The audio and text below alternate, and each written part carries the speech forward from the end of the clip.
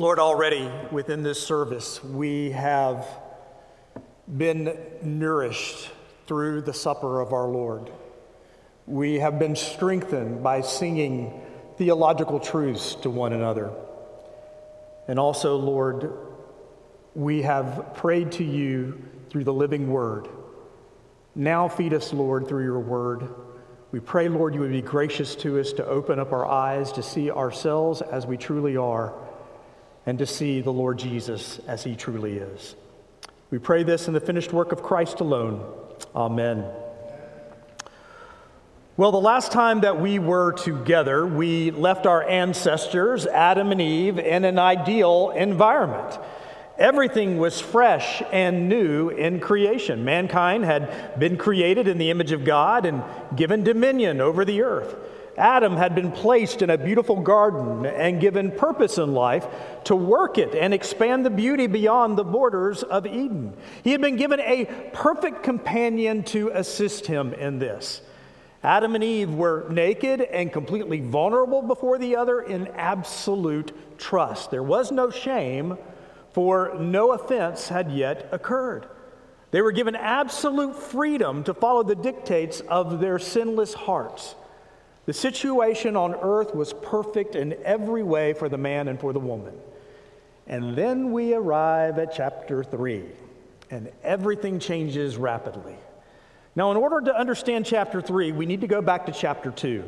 Now, I have been fond of saying that the Lord gave only one single command to Adam and Eve. I'm realizing as I think about it, that's not necessarily true. We see they had specific orders from God in Genesis chapter 1, verse 28. And God said to them, "Be fruitful and multiply and fill the earth and subdue it, and have dominion over the fish of the sea and over the birds of the heavens and over every living thing that moves on the earth." These were obvious actions that would bring continuous blessings upon the man and the woman in their role as vice regents over the earth. Obviously, these were commands that would be a pleasure to obey within a sinless environment, probably done without consciously thinking of them, as they brought joy in fulfilling their purpose. So while they had these commands to obey, they were given only one single prohibition. And we read of it here in Genesis chapter 2, verse 16. "And the Lord God commanded the man, saying, 'You may surely eat of every tree of the garden, but of the tree of the knowledge of good and evil you shall not eat. For in the day that you eat of it, you shall surely die.'" Now we see here, and earlier in chapter 1, verses 29 through 30, that they had access to every edible plant on the earth. This includes the tree of life that's mentioned at chapter 2, verse 8, alongside the tree of knowledge of good and evil. There was only one thing in all the earth that was denied them. As I said a few weeks ago, Andrew Bonar called this tree a monument to God's sovereignty. The commentator, Victor Hamilton, rightly points out that this tree is a test. What is forbidden to man is the power to decide for himself what is in his best interest or what is not. Will the man trust that God has determined is always good, or will he take matters into his own hands and disobey by rebelling against the Lord God? As a measure of goodness, a good law or a good command spells out the consequence of disobedience. And that is what happens here. If Adam violates this one rule, it will bring about a death sentence. Now, we'll learn a little bit later what this means in a bit, but we should take note that, again, this is one of those places where the indeterminate amount of time is meant, like we had in verse 4. "For in the day that you eat of it, you shall surely die." The consequences would be immediate, but it does not mean the finality of death. The cessation of all life would occur in a single moment. There is more to this consequence than the absence of breath. This disobedience would bring about a death sentence, condemnation for sin. I doubt the first humans could imagine what they were about to unleash upon the earth. Obviously, with a name like Tree of Knowledge of Good and Evil, they knew it would be bad. The warning was sufficient that initially made them fearful to disobey. Chapter 3 occurs in 4 movements here. We have the act of rebellion, we have the discovery of it, the consequences from it, and the state of humanity after the fall. That's going to form our outline this morning. The act of rebellion, the discovery of the rebellion, the consequences of the rebellion, and humanity's state. And I'd be remiss if I did not at least take a moment at the end to speak on the reconciliation of the rebellion. So let's start at chapter 3 and see how all of this transpired. In the first verse, we're introduced to another sentient being, the serpent. And we are told he is more crafty than any other beast of the field. Now, the word in Hebrew for crafty, aram, is a bit of wordplay on Genesis 2:25, the verse that immediately precedes this one. It sounds like the Hebrew word for naked, aram. This serpent is about to prey upon the vulnerability of the humans. We can also assume that the serpent's intended original state was to have legs, since it's associated with the beast of the field. Later, it's going to be condemned to crawl on its belly. But who is the serpent, and where did this new being come from? Well, Jesus says in John chapter 8, verse 44, that he is the devil, or the slanderer. He is a murderer who seeks to destroy humanity, and he is the father of lies, or the source of all untruthfulness. In Romans chapter 16, verse 20, Paul calls this being Satan, the celestial being who opposes God in the story of Job. And in Revelation chapter 12, verse 9, John uses both terms of the ancient serpent, devil, and Satan. So this is no ordinary beast of the field. This is a spiritual being as well. As to his origin, we know that all beings were created by God. He is in no way equal to God, as though his yin equals his yang. But as to his revolt against God, and when exactly that occurred, we can only speculate. But just as Jesus identified him, we can see those attributes at work here. This being seeks to destroy the man and woman by bringing about their death through his lies. This we're certain of. He is the enemy of both God and mankind. He is never their friend. The serpent appeals to the woman first, not to her so-called protector. We pointed out last week that Adam was given this command not to eat from this specific tree before Eve came into existence. It was his job to protect the earth from death by obedience to this single command here. And we might ask, where was Adam when this occurred? Well, there's no reason to doubt the validity of verse 6, that he was present as this conversation was happening. He too must have been intrigued by the power that Satan is describing here. Adam does not intercede to protect Eve, but instead joins her. While she might have taken the first bite, Adam is just as culpable here. But note the serpent's words. Did God actually say, "You shall not eat of any tree in the garden"? He draws attention to what Eve doesn't have rather than to all that she does have access to. And her response is most likely the rule that Adam had taught her. He taught her truth. Eat of this single tree and we bring on death. And possibly as his right to exercise dominion prior to sin entering into the world and his loyalty to the Lord God, he added the words, "Don't even touch it." As vice regent, he would have been within his prerogative to do this. And here is the lie that the devil tells in verse 4. You will not surely die. That is a bold-faced lie.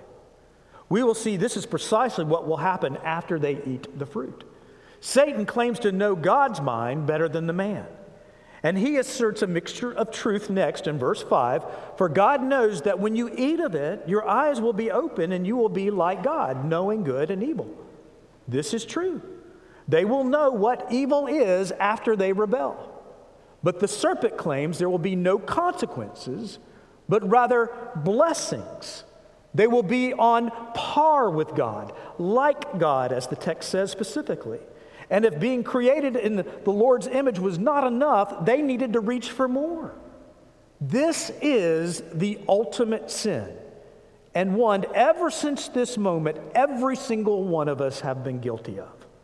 We trade truth for a lie, believing that we know what is better for our lives than our Creator. We want to be the ones to determine in our own eyes what we think is good. And the truth should be plain to us. Every time we call what is evil good and what is good evil, we increase the penalty of death in the world. We always make matters worse. That is the wrath that is upon us now before the final judgment. We continue to increase sin in the world to the point that we have others joining along with us, approving of our rebellion. Not a single one of us has ever trusted our Creator completely. This is why theologians call sin absolute. Every part of our being is corrupt and totally depraved because we continue to assert ourselves over God. We believe the lie that we know what's best for ourselves over God. Despite day after day, year after year, century after century, the proof is there. We have not eliminated greed. We've not eliminated exploitation or selfishness. We've not eliminated racism or prejudice or arrogance or corruption or murder or lying or gossip or unfaithfulness to one another.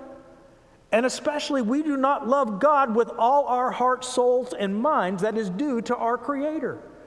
Death still reigns because we will not give our glory to another.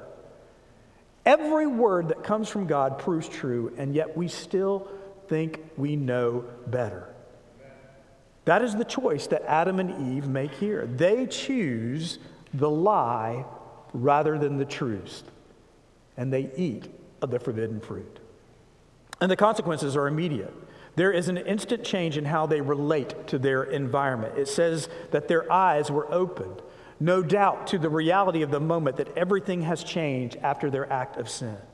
And instead of viewing one another without shame, immediately there is shame. And they make garments from leaves to cover their nakedness. Now there is inhibition between them, a new type of separation. But even worse, we see that same inhibition extends to God as well as to one another. God appears in verse 8, and instead of running to Him and enjoying His presence, they hide in a fear of discovery of the moment. Now, we know there is no place where we can escape the sight of God. In Psalm 139, David declared, "Where shall I go from your spirit? Or where shall I flee from your presence? If I ascend to heaven, you are there. If I make my bed in Sheol, you are there. If I take the wings of the morning and dwell in the uttermost parts of the sea, even there your hand shall lead me and your right hand shall hold me." There is no hiding from God, as His presence is everywhere. And what is about to occur in the story next is not because of an absence of knowledge on the part of God. The Lord was perfectly aware of what had transpired. He knows exactly where Adam and Eve are. The fact that He appears in such a moment is an act of grace. After all, with the Word, He could have just destroyed it all, or He could have removed knowledge of Himself from the man and the woman forever and left them to themselves. But they are now lost, and God comes looking for them. It will become the story of every single Christian, right? Glenn played it during the Lord's Supper. I once was lost, but now I am found. Instead of deserting them, God asks them questions. And in each question, He gives them the opportunity to repent. Where are you, Adam? Seeking to be away from you, God, hiding. And the man states why. Adam is afraid of God. Now, like the relationship with the woman, his relationship with God is broken. It's now motivated by fear rather than by faith and trust in the Lord. Adam is ashamed because he is naked. This should not have been a moment of shame before his Creator. God fashioned him. He knew what Adam looked like. But the recognition he was now vulnerable before a holy God inspires fear. So God asked in verse 11, "Who told you you were naked? Have you eaten of the tree which I commanded you not to eat?" Here is an opportunity to confess what he has done. But in sinful human pride, Adam deflects here. "The woman whom you gave me to be with, she gave me fruit of the tree and I ate. It's Eve's fault, God. And really, you are responsible. You're the one who put her with me." Never mind the fact that Adam was supposed to protect her. And now God directs the question to Eve. And she blames the serpent for her behavior. It's the old story, the devil made me do it. She really believes that she was fooled. Possibly the insinuation is also Adam didn't protect me here in this moment. But there is no excuse. Both of them had sufficient knowledge to make an informed choice. They chose the lie. And this will be the state of every single human being from now on. We will deliberately choose the lie rather than trust God implicitly. And now a perfectly just and holy God must distribute the consequences. We should remember at this point in the story, the man and the woman had a concept of death as a mental construct, but not an experiential one. They knew it was a bad thing and something to be avoided, but now they are introduced to its overall consequence. They will discover that death is not just the cessation of life, it is a curse, and it will affect everything. Everything on the earth will be cursed. First, there is consequence for the serpent. He will now have to crawl upon his belly and be forced to the ground as an act of humiliation. This crawling on the ground is a common description of humiliation in the Bible. Psalm 44, verse 25. For our soul is bowed down to the dust, our belly clings to the ground. Psalm 72, 9. May desert tribes bow down before him, and his enemies lick the dust. Micah 7:17. They shall lick the dust like a serpent, like the crawling things of the earth. They shall come trembling out of their strongholds. They shall turn in dread to the Lord our God, and they shall be in fear of you. Satan may have wanted the heights of heavenly glory, but he only gets the dust of the ground. But more than that, there will be constant spiritual warfare between the seed of the serpent and the seed of the woman. They will always be in conflict with one another until the seed of the woman crushes the serpent's head. Now, this is an unusual reference here that the Lord God specifies seed of the woman and not seed of the man. Some refer to this as the proto-evangelium, a specific reference to the virgin birth. Now, I'm not sure the average Jewish reader would have understood it that way, but more important is the eventual outcome. This enmity between the serpent and the offspring of the woman will be ongoing, but eventually it will end. At some point, the offspring will crush the head of the serpent and put an end to the conflict. But for now, there will be conflict spiritually upon the earth. Whatever rebellion Satan was sowing in heaven will now spread to the earth. But at some point, that rebellion will be crushed. Mankind will have to suffer the consequences until then.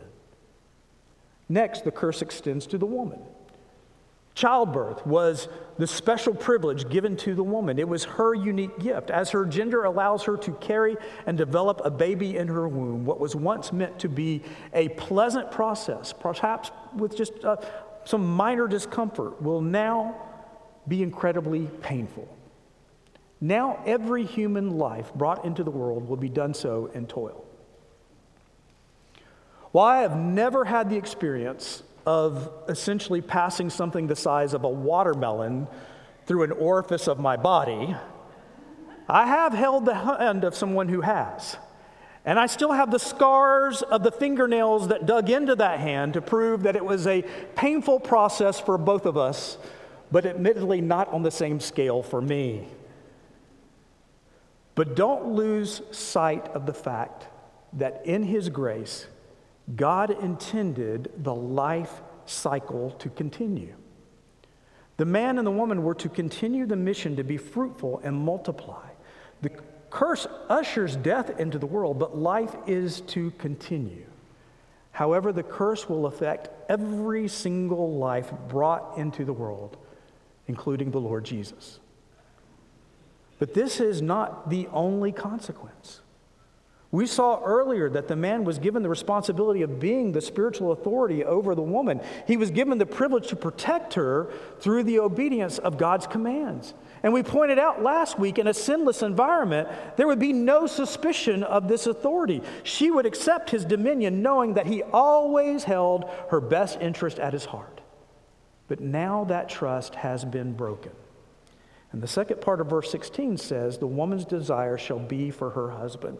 The word translated as desire is the same word that's used in chapter 4, verse 7, when God warns Cain that sin is crouching at his door and its desire is for you. In context, this desire is to consume or to dominate. What was once meant to be a relationship of one flesh has now changed. Now the woman will have mistrust over her husband. She will seek to be the ruler or the one of authority over the man. She will no longer have the peace of his authority. This will be a constant battle until the true, sinless, caregiving authority Jesus arrives, where his bride, the church, will trust him implicitly once again. And of course, Adam is not exempt from the consequences of sin. 5 times in the text, the word eat is used in verses 17 through 19. That was the transgression. He, of all people, knew this was his primary responsibility. Adam had one rule. And the first thing pointed out is that Adam did not assert his role as protector. Rather, he listened to the woman. He chose the created thing rather than the creator. God points him back to his culpability and his responsibility. Now the ground that he had relationship with, that from which he was created, is now cursed. And his job as gardener will no longer be pleasant, but a task, a toil. But in addition, it is the ultimate sentence of death. Instead of eternal life in the garden, man will now die and return to the dust of the ground, just as God foretold before they ate of the tree. There will be a finality to the matter for all of mankind. Now, like I've been saying, the consequences of death are further than just reaching here a cessation of life. When we look back at the creation mandate, everything that God gave the man and the woman to do, all of it was meant to bring pleasure and joy for his glory. The task still must be done, but now the process is broken. It is cursed. The being fruitful and multiplying and filling will be a painful process for the woman in childbirth. The ground is now cursed and seeking to subdue and exert dominion over the earth. And now the helper and the companion will have to work alongside the man here with a spirit of tension among them. And the spiritual forces of darkness are against the man as well, seeking to make his life miserable. There was an awful price to pay for one bite of fruit. We next read that it extends to the animal kingdom as well. Animals are slaughtered due to man's sin so that garments might be made to cover their nakedness. It foreshadows that something has to die in order to cover the consequences of sin. But there is also hope here in these last few verses. Eve is named. In Hebrew, the name sounds like life giver. Life will continue despite death being introduced into the world. God will still be sovereign. Satan will not win the day and ruin the Lord's creation. The Lord God will still reign, but he will do so by redeeming what was once lost. But the greatest consequence is introduced next. Adam is banished from the Garden of Eden. He is banished from the life-giving tree that would have extended him eternal life. And he is banished from the presence of God within the garden. That uninhibited access is now denied both the man and the woman. To emphasize this, cherubim are placed outside the garden entrance with flaming swords. This is the only time that cherubim are used to enforce a police action. Adam and Eve would look at the garden and know they are no longer allowed inside its sanctum. They and their offspring are no longer allowed to dwell with their God with complete access. Wow. So we may ask, was what they did really all that bad? I mean, all they did was eat a piece of fruit. Would any of us ban our children from our household because they ate a cookie that we told them not to eat? I dare say not. But this was not about fruit. It was about authority. Who was in control? Who would serve who?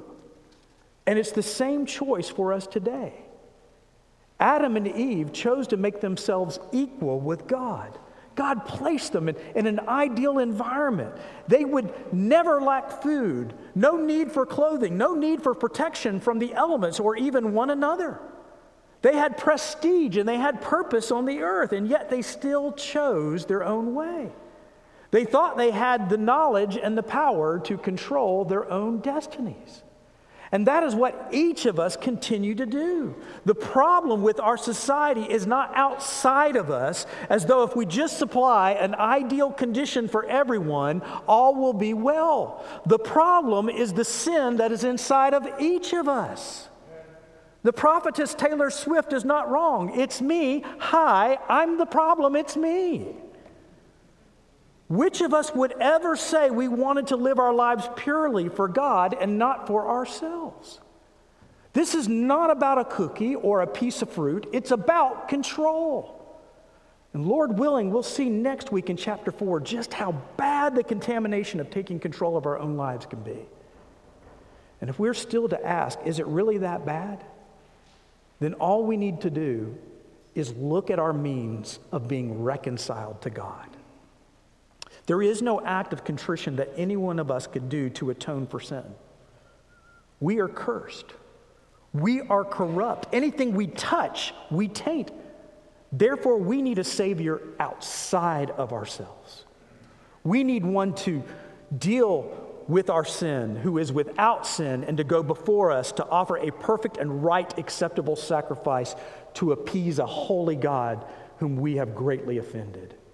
And that is precisely what God in His mercy has done for us. If you will, please turn in your Bibles to Romans chapter 3.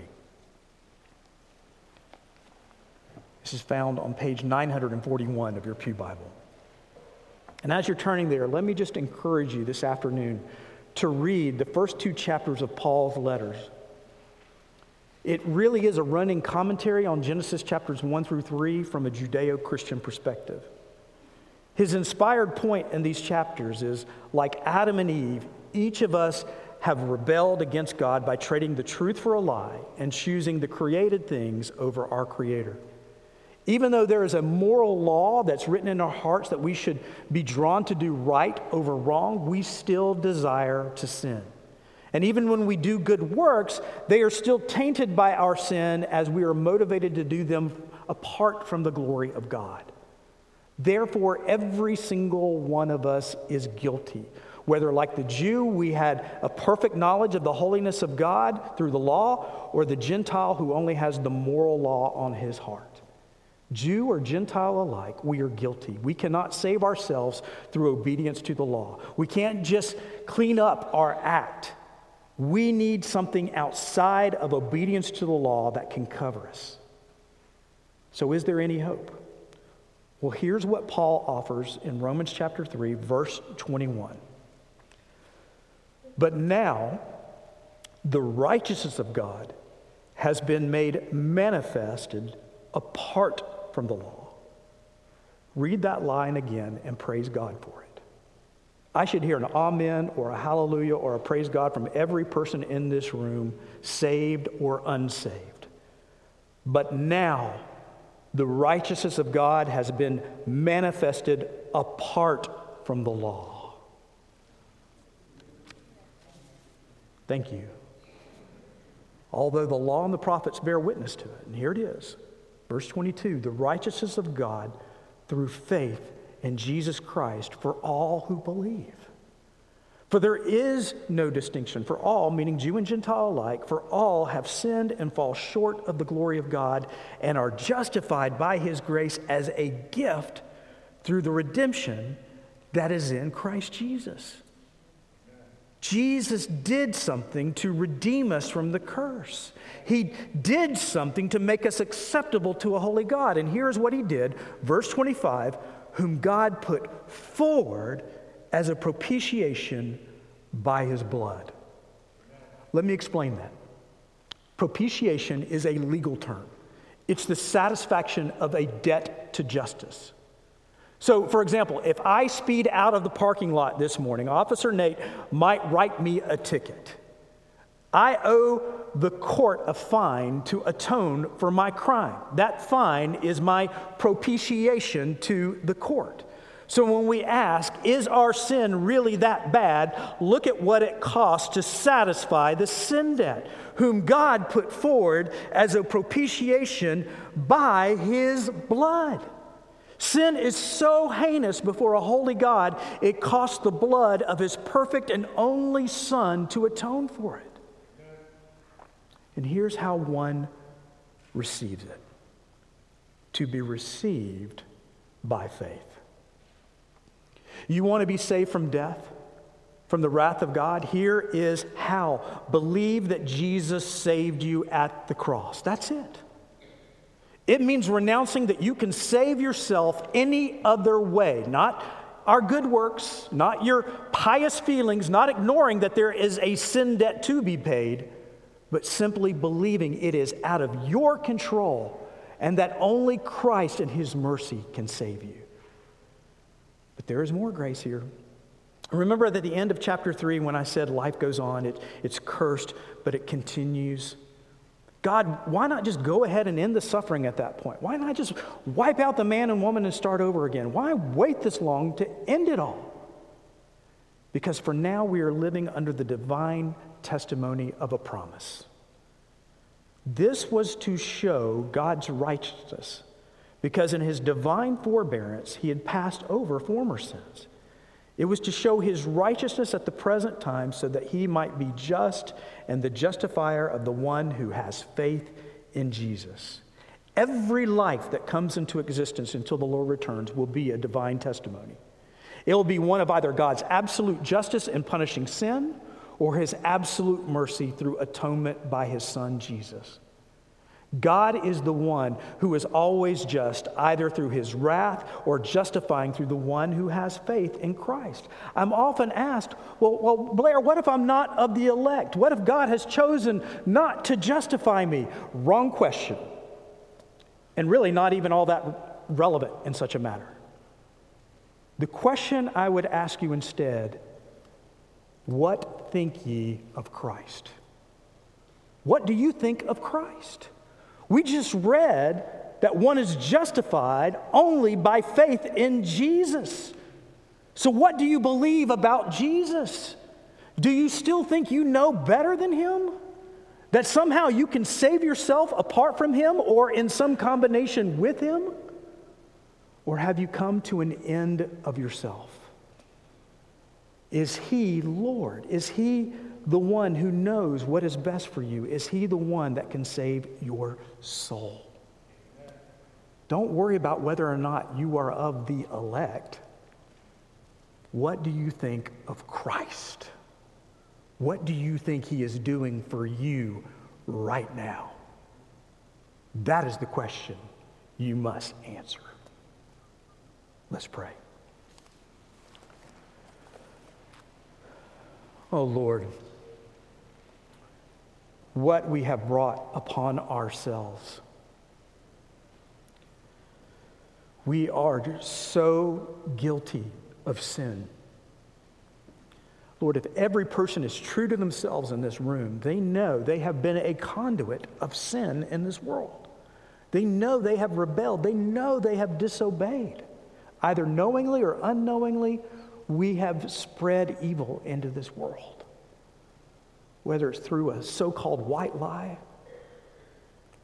or voting for an unjust law.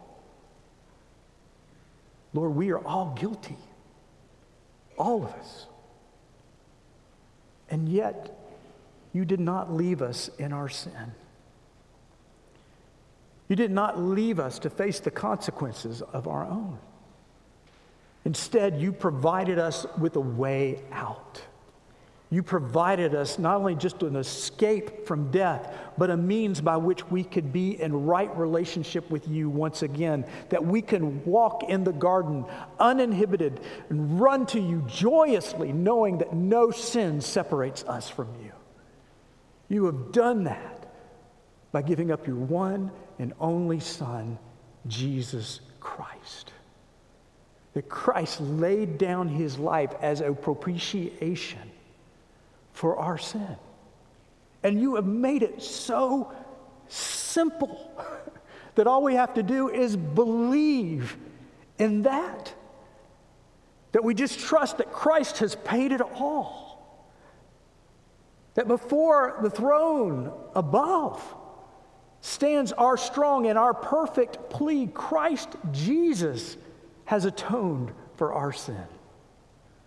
Oh Lord, may we just walk out of this room with the weight and the burden of sin off of our shoulders, knowing that we stand before you in the righteousness of Christ. That we stand in his robes and not our own. That we know that you have done this out of a great act of love for us. And may we question in awe, and can it be that thou, my God, would die for me? Lord, if we don't walk out of this room feeling incredible love, incredible feelings of worship towards you, it is on our own head. Because you have done something great and marvelous for us. So allow us this morning to taste the beauty of who you are. And we pray this in the finished work of Christ alone. Amen.